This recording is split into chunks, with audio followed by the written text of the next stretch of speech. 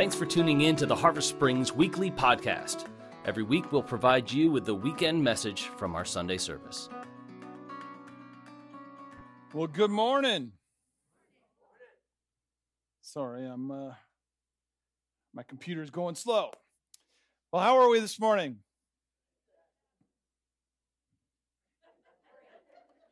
Some of us aren't doing so well. Well, I hope that after today's message, you're going to feel better about things.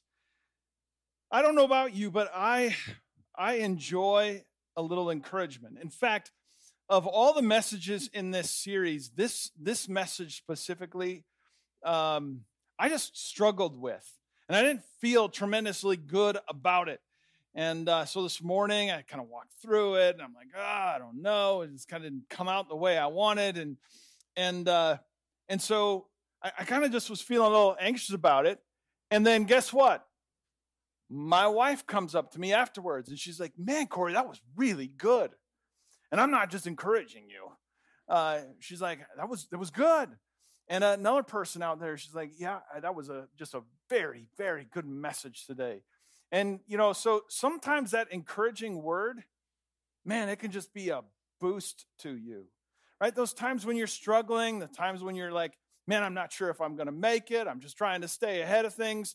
And then when all of a sudden that person shows up and they're not complaining to you, they're not grumbling about you, they're not shoving their expectations on you, they're not expecting you to do anything for them, or they're not wanting anything from you, they're just there to encourage you.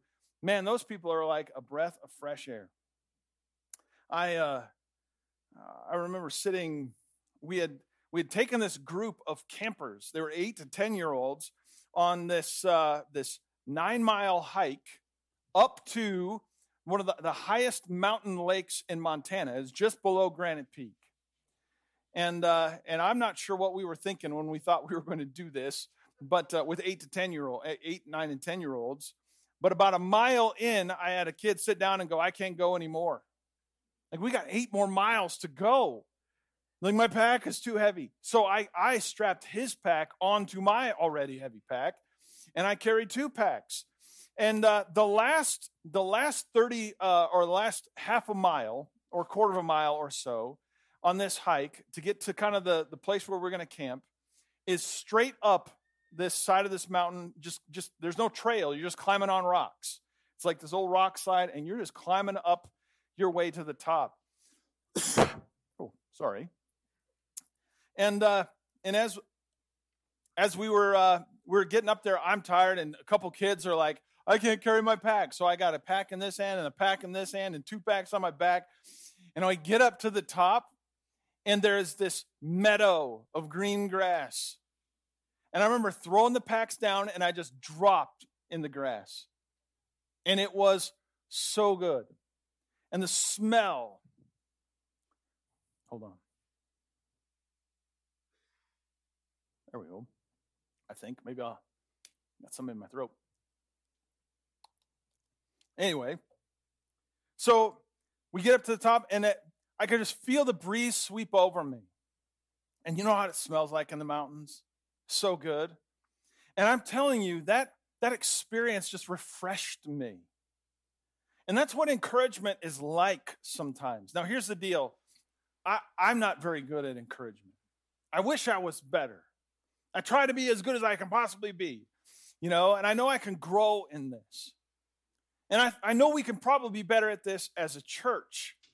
In fact, we took a little survey to measure the health of our church, and the lowest thing out of these 80 questions, the lowest thing we scored was when I see someone that's doing a good job, I tell them good job. And that's not just our staff, it was our people. So we're not very good at encouragement as a church. But I hope that today you're going to walk out of here feeling encouraged. Because that's the whole hope of this message, is to understand that the Bible is full of encouragement and encouraging things for you. Now we're walking through this series on belonging. And today's message, the title, if we don't really ever run with titles, but the title for me is just the implications of belonging to Christ. if we belong to Christ, what are the implications of that? And really, there's lots of implications, but one of the big things is you should be encouraged. Oftentimes when I look at the Bible, I see the Bible is, man, it's informational. It's all the information that I need, all the things, the details that I need to do. This is how I live. It's informational. But here's the deal. The Bible also is tremendously inspirational. There's encouragement in the Word. And there are stories in the Scripture that I think are there for no other reason but to encourage you, to give you a little boost in the soul. And so today we're going to take a look at a couple stories and a couple Scripture passages that I think should encourage us in our belonging to Jesus. The first, we're going to take a look at a story that's pretty popular in the Scripture. But the implication that this story brings to the surface is that God sees you. That God sees you, He knows your name, and He's got a purpose and a plan for you in His kingdom. And I've got a slide for that if you'd stick that up there. This is the framework in which we have to understand that God sees you. You're seen. He knows you. He knows your name. And that He's got a purpose and a plan for you. Now, if you were in Sunday school, you probably have heard this story a whole bunch of times. You probably sang songs about this individual. The story is about Zacchaeus. And in Luke 19, if you have your Bibles there, you can go to it. But in Luke 19, we see the story of Zacchaeus, who was a wee little man and loved it. I knew it. Right? Zacchaeus was a guy who was short, and the Bible drops this story of an encounter he has with Jesus. And I've thought this story through, and I don't know of any other reason why it would be in the Scripture other than to encourage us. Here's the story, Luke 19, starting with verse 1 through verse 10. Jesus entered Jericho and was passing through. And there was a man named Zacchaeus. He was a chief tax collector and was rich. And he was seeking to see who Jesus was. But on account of the crowds, he could not because he was a wee little man. That's in the King James, I think. Luke 19:4 says, so he ran on ahead and climbed up into the sycamore tree to see him, for Jesus was about to pass that way. And when Jesus came to the place, he looked up and said to him, Zacchaeus, hurry and come down, for I must stay at your house today. So Zacchaeus came down and received him joyfully. And when the people saw it, they all grumbled and said, he has gone in to be the guest of a man who is a sinner. And Zacchaeus stood and said to the Lord, behold, Lord, the half of my goods I give to the poor. And if I have defrauded anyone of anything, I restore it fourfold. And Jesus said to him, today salvation has come to this house, since he also is a son of Abraham. For the Son of Man came to seek and to save the lost.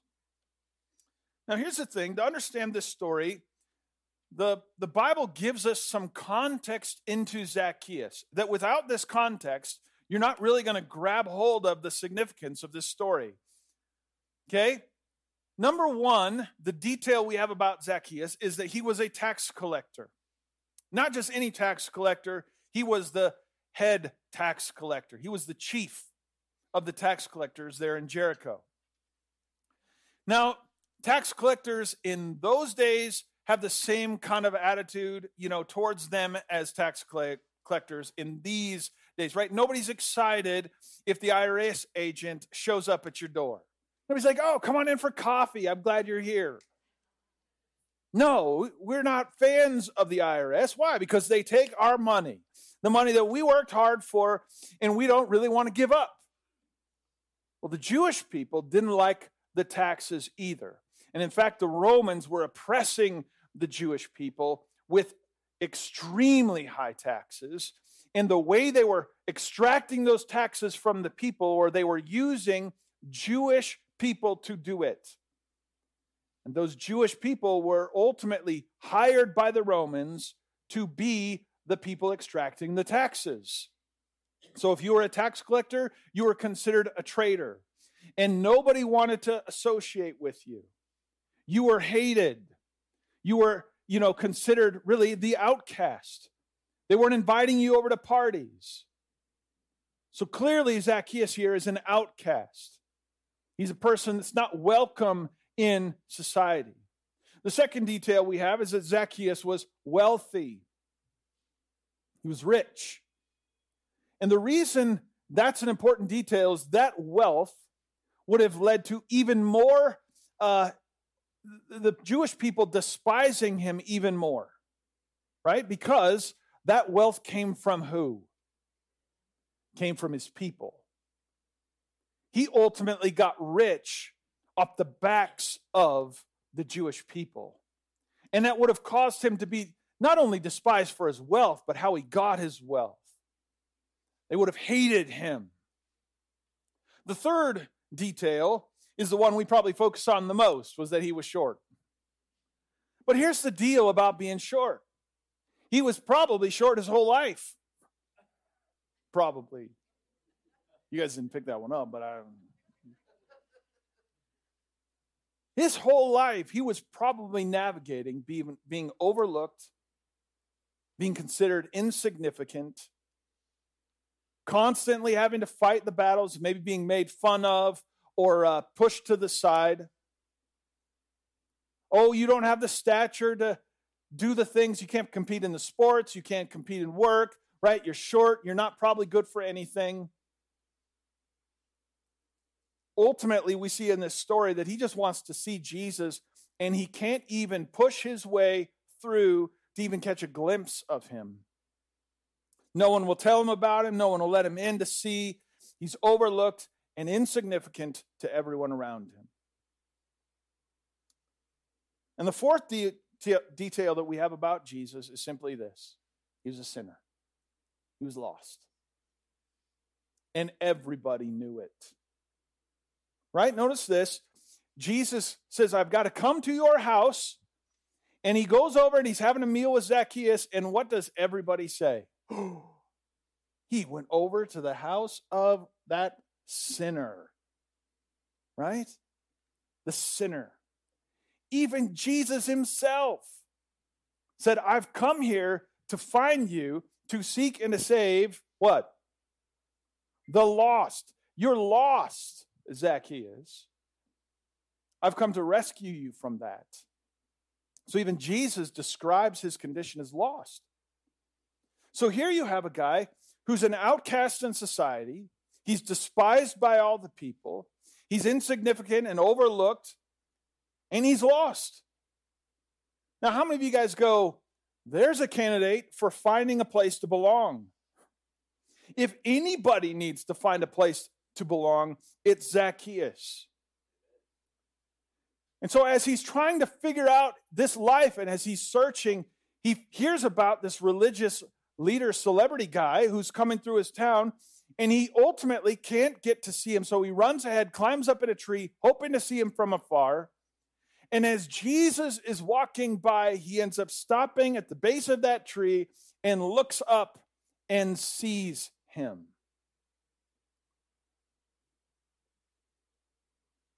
Now, it'd be pretty easy, I think, to assume that, kind of it went something like this. Jesus is walking, people he's talking around, and then he, suddenly, oh, hey, wow, I didn't even see you up there.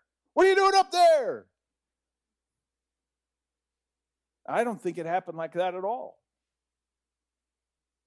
I think Jesus knew exactly where he was going in Jericho. I think Jesus knew that path that he was on, he was going to go stop at that tree because he knew who was going to be in the tree. In fact, what do we know by this encounter? He stops, he looks up, and then he does what? What's his first words? Anybody? Zacchaeus. Now, Zacchaeus doesn't know him, but he knows Zacchaeus. Boy, that'll preach right there. Zacchaeus is like, I just want to find out about this guy. I want to know who he is. But Jesus knows.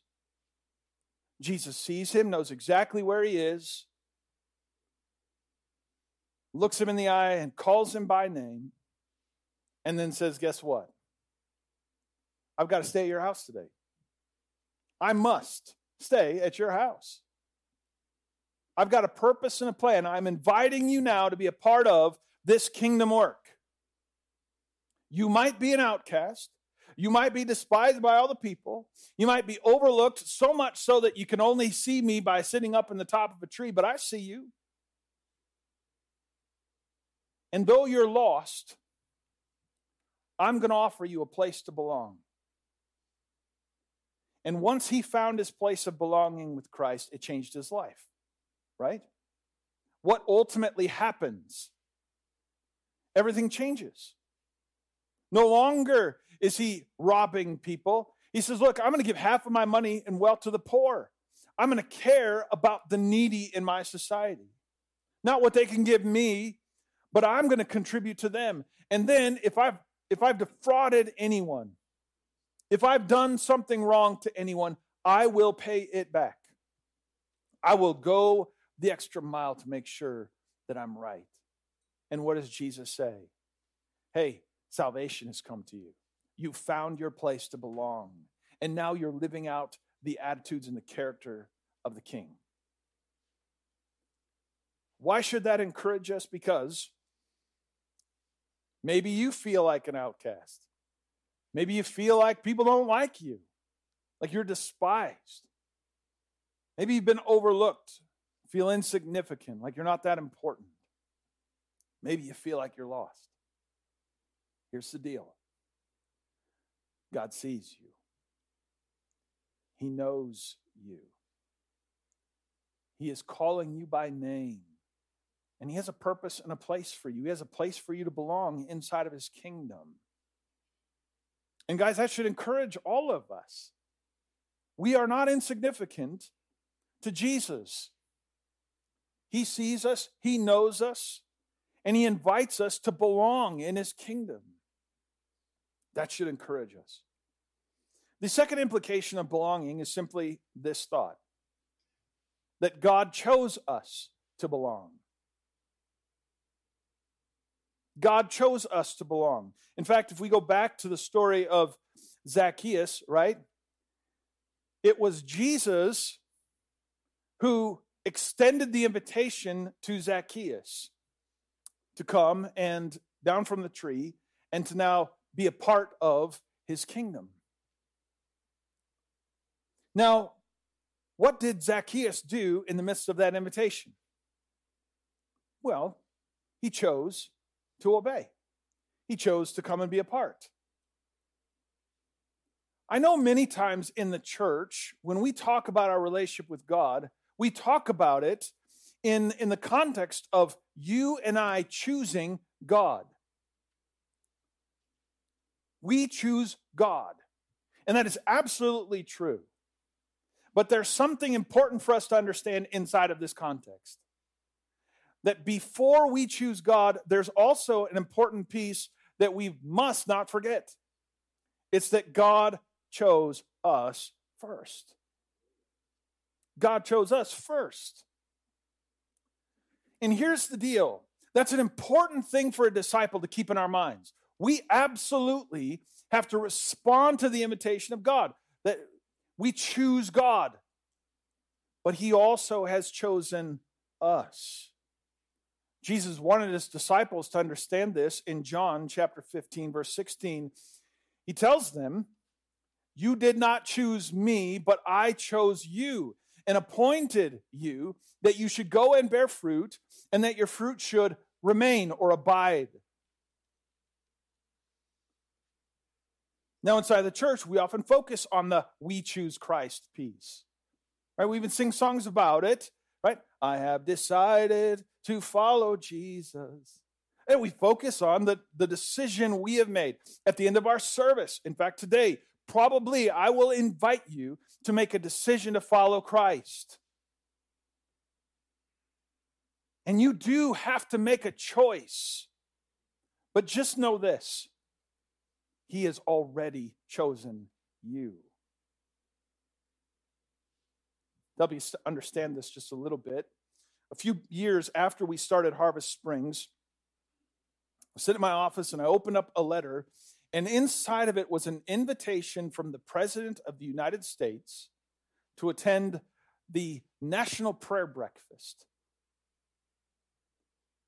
Now, I mean, it was fancy paper and got all this stuff, and it's George W. Bush on the bottom, and I was like, wow, holy cow, invitation. And then all of a sudden I started thinking about it. I'm like, there's no way George Bush is inviting me to anything. George Bush doesn't know me from Adam, unless he calls me on the phone. It's like, hey, Cory, you want to come? This is probably just one of those letters every pastor gets. They probably send out thousands and thousands and thousands of them. I'll probably get one every year. I've never gotten one since. But I looked at that letter and I was like, this isn't a real invitation. There's no way they would choose me to come and go to something with such prestige and significance and importance, and high-level people are going to be there, and the president is going to speak there. There's no way they would choose me to be a part of that thing. So you know what I did with that letter? I threw it in the garbage. I didn't take it seriously. I think there's a lot of people sometimes that when we think about our faith, it's easy for us to accept the fact that we choose God, right? Because let's put it this way. God is good. He is loving. He's gracious. He's generous. He's all-powerful, all-knowing, right? We could just go through the list of all the things that God is, and it's like a no-brainer why we would choose God, right? Like everyone knows God's worth choosing. And if you don't choose him, you're just being foolish because he's so awesome and great. But why in the world would God choose us? Because we're not those things. We're not so great. We're not good. We're not faithful. We're not loyal. We don't have a lot of power. We don't have a lot of significance. We don't offer very much at all to anything. Why would God choose us? That's the hurdle.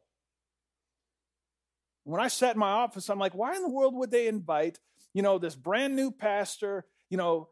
We just got started. Sure, we're doing okay as a church. We're making it, but I'm not significant. So why would then I be invited? Why would they choose me?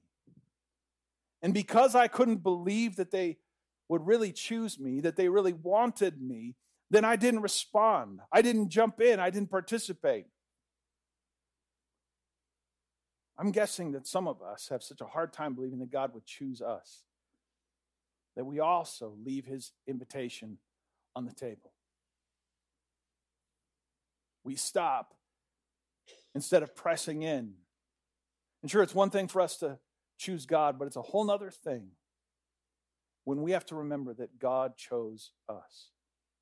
He wants you in his kingdom. He really does. He has chosen you to be a part. Now, what you do with you have to choose to accept his invitation. You have to choose as well. But he wants you. He wants you to be a part. And that should also encourage the snot out of us. That's a pastoral term right there, encourage the snot out of us. Read that in the preaching manual. The third implication that I want to chat on today is that if we belong to Christ, we are always welcome back home if we'll come to him. We are always welcome back home if we'll come to him. I want to just refer to the parable of the prodigal son. Jesus tells this story of a young man who was a part of a family. But, as young men often do, grew restless and wanted to find a place to belong outside of his family.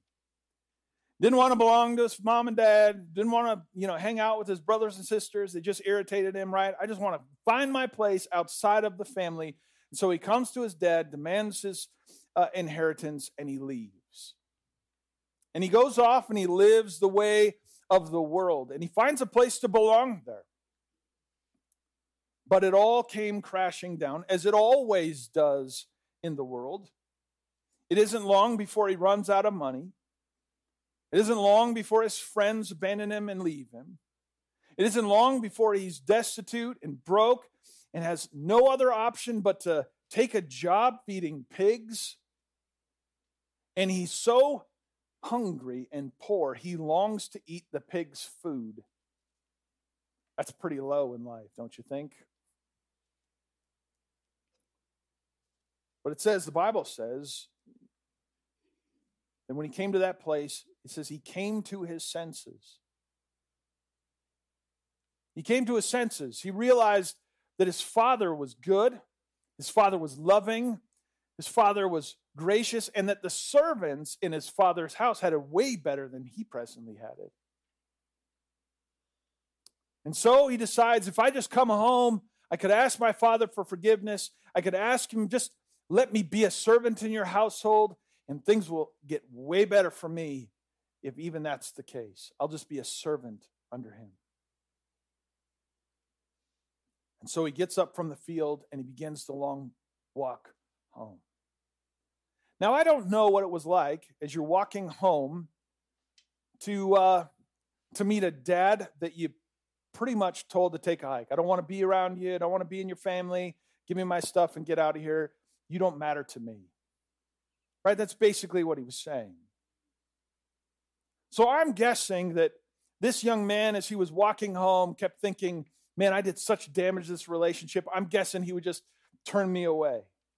What if he says, no, you're not welcome here, get lost? Then what? What if as he's getting closer, he sends servants out to, push him away or even beat him? What is the Father's posture going to be towards me when I get there? But Jesus, as he's telling this story, he says that while the young man was a long ways off, what happens? It says the Father saw him. While he was a long ways off, the Father saw him, and the Father didn't go, hey, servants, go tell that guy he's not welcome on our property. No, it says the Father ran to him. Now, anytime you see something in the Bible where someone's running, it's kind of something you should just pay attention to. Because in Jewish society, like running is taboo, right? You just don't do it if you're a proper person. That's why I personally don't run.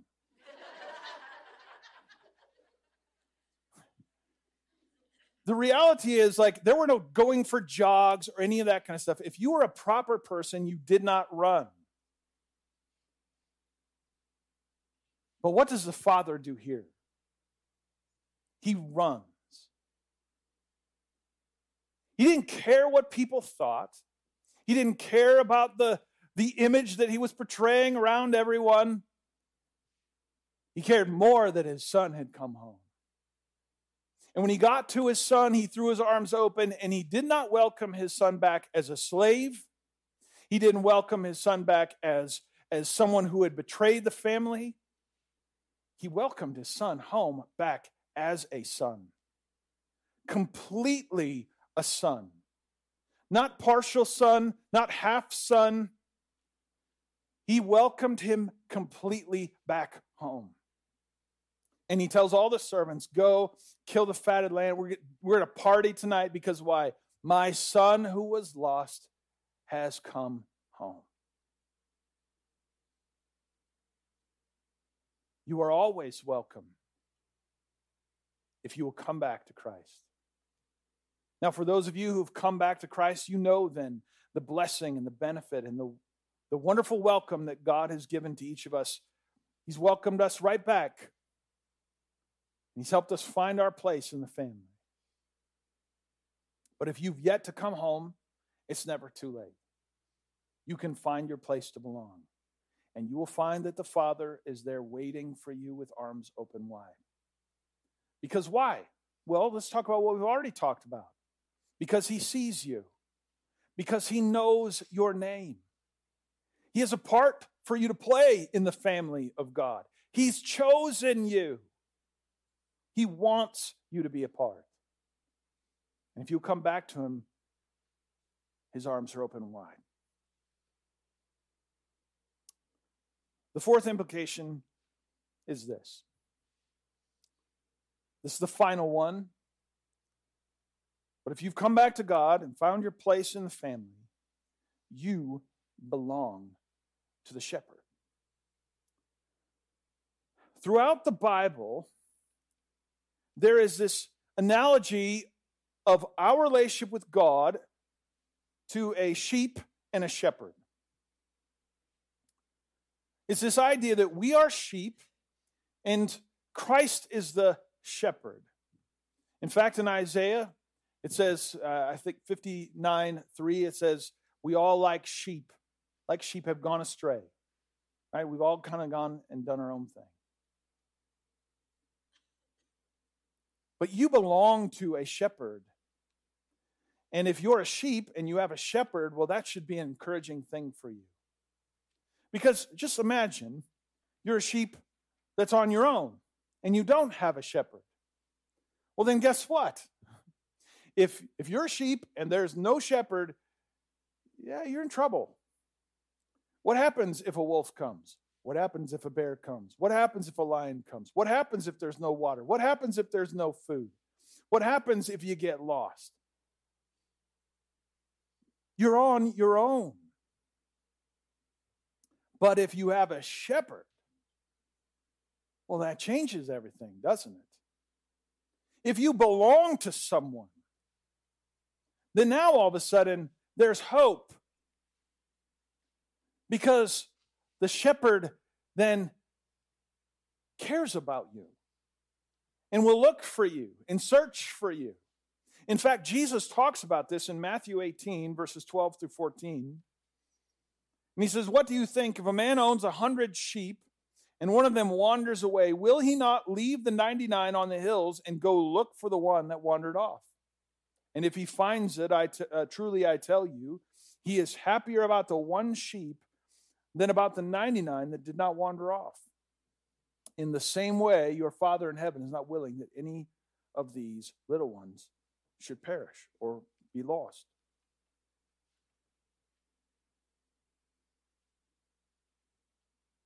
If you're lost, you can know that your shepherd's looking for you.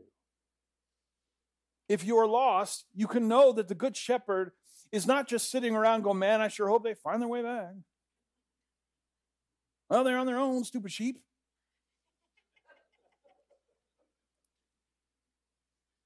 But their shepherd would be out looking for you. That challenges me. In 1 Peter, it talks about casting all our anxiety on him, on Christ, because he cares for us, because he cares for you. That verse, cast all your anxiety on him because he cares for you. Now here's the deal. If you took that Greek passage that he cares for you and you kind of look it over, what it really implies is that cast all your anxiety on Christ because you are his concern. Not that just he cares for you, but that he considers your livelihood something that he takes personal responsibility for. I don't know how many kids are downstairs today. I care about all of them, but only 4 belong to me. And only 4 I have taken personal interest in their livelihood. They belong to me. They are my concern. And I'm telling you, if anything was going on that put their lives in danger, or if they got lost, I would give my life to make sure they were okay. Because they are my concern. When you belong to the shepherd, you are his concern. You have a father who will lay his life down for you. He will go to the extreme measures to make sure you're taken care of. I threw out 7 things as I was thinking about things that shepherds do for their sheep. Shepherds will defend their sheep. Shepherds will fight for their sheep. Shepherds care for their sheep. We just talked about that. Shepherds will lead their sheep. Right? We sometimes think about in our context of herding things. Right? If you ever see the ranchers out there herding their cattle, right? They got the horses and they're driving their cattle. They're driving them forward. Well, if you go over to the Middle East, shepherds don't drive their sheep, they lead their sheep. The shepherds are out in front, and the sheep follow the shepherd. The shepherd will lead his sheep in the best possible ways. Not only that, a good shepherd will provide for his sheep. He'll recognize they need this or they need that. They need better grass or they need more water. They will provide and take care of the sheep. They will search for the sheep that is lost. And I don't know about you, but I get my eyes off on the wrong things all the time. Take my eyes off of Christ when I should keep them on Christ, and I get distracted by the things of the world, and it's not long before you just find yourself in the ditch every once in a while. Boy, it's a good thing to know someone's out looking for you. That you have a shepherd who's pursuing you, looking for you, and ready to bring you back home. And lastly, the shepherd will lay down his life for the sheep. In fact, Jesus says that that's my posture. The good shepherd lays down his life for the sheep. We recognize and know that it is Christ who's the good shepherd. It's Christ who ultimately made that choice, that in our lostness, knew that there's only one avenue, one pathway in which we could be restored back to God. The sin of our life would be atoned for by his death. And by his willingness to sacrifice for us and to take our penalty, Christ then invites us to be restored back to our relationship with God the Father. So there he had bowed and I closed. I just want you to stop for a moment and think, am I experiencing the blessedness of belonging?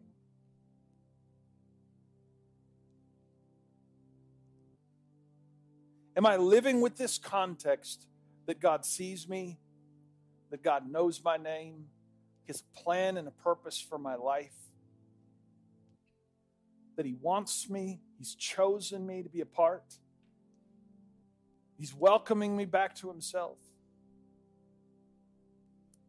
and that he cares for me.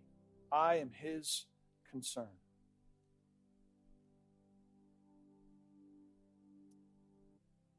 Maybe for some of you, today is the day you just need to go, I need to come home. I need to bow my knee to the Good Shepherd and find my place in his flock. And if that's you, would you just respond to God and just say, I need to come back to the shepherd. Just slip up your hand and say, I need to come back to the shepherd today. See those hands? So Lord, for those who've just responded to you, we just pray, God, that you would help us courageously come back to you and to find ourselves as a part of your family. Help us to know what it means to belong and to live out the implications of that. I pray, Lord, today that every person would feel encouraged in their soul by the fact that you love us, that you see us, you know us, you want us, you chose us. Help us then to live that out. And God, for those that are responding to you today, we pray, Lord, you'd help them to take their next steps in this journey with you and to find their place to belong in your kingdom. In Jesus' name, amen. Will you stand with us as we close? Thanks so much for listening to the Harvest Springs podcast. Our hope is that you hear the truth of God's word and that you are encouraged and challenged by it. If you would like to take your faith journey to the next level, check out the Getting Started plan on our mobile app or our website, harvestsprings.com. The Getting Started plan is a 7-day video-based teaching that will help you start your relationship with Jesus off in the right direction. And if there's anything that we can do to help, just fill out a connection card on our website or on the mobile app.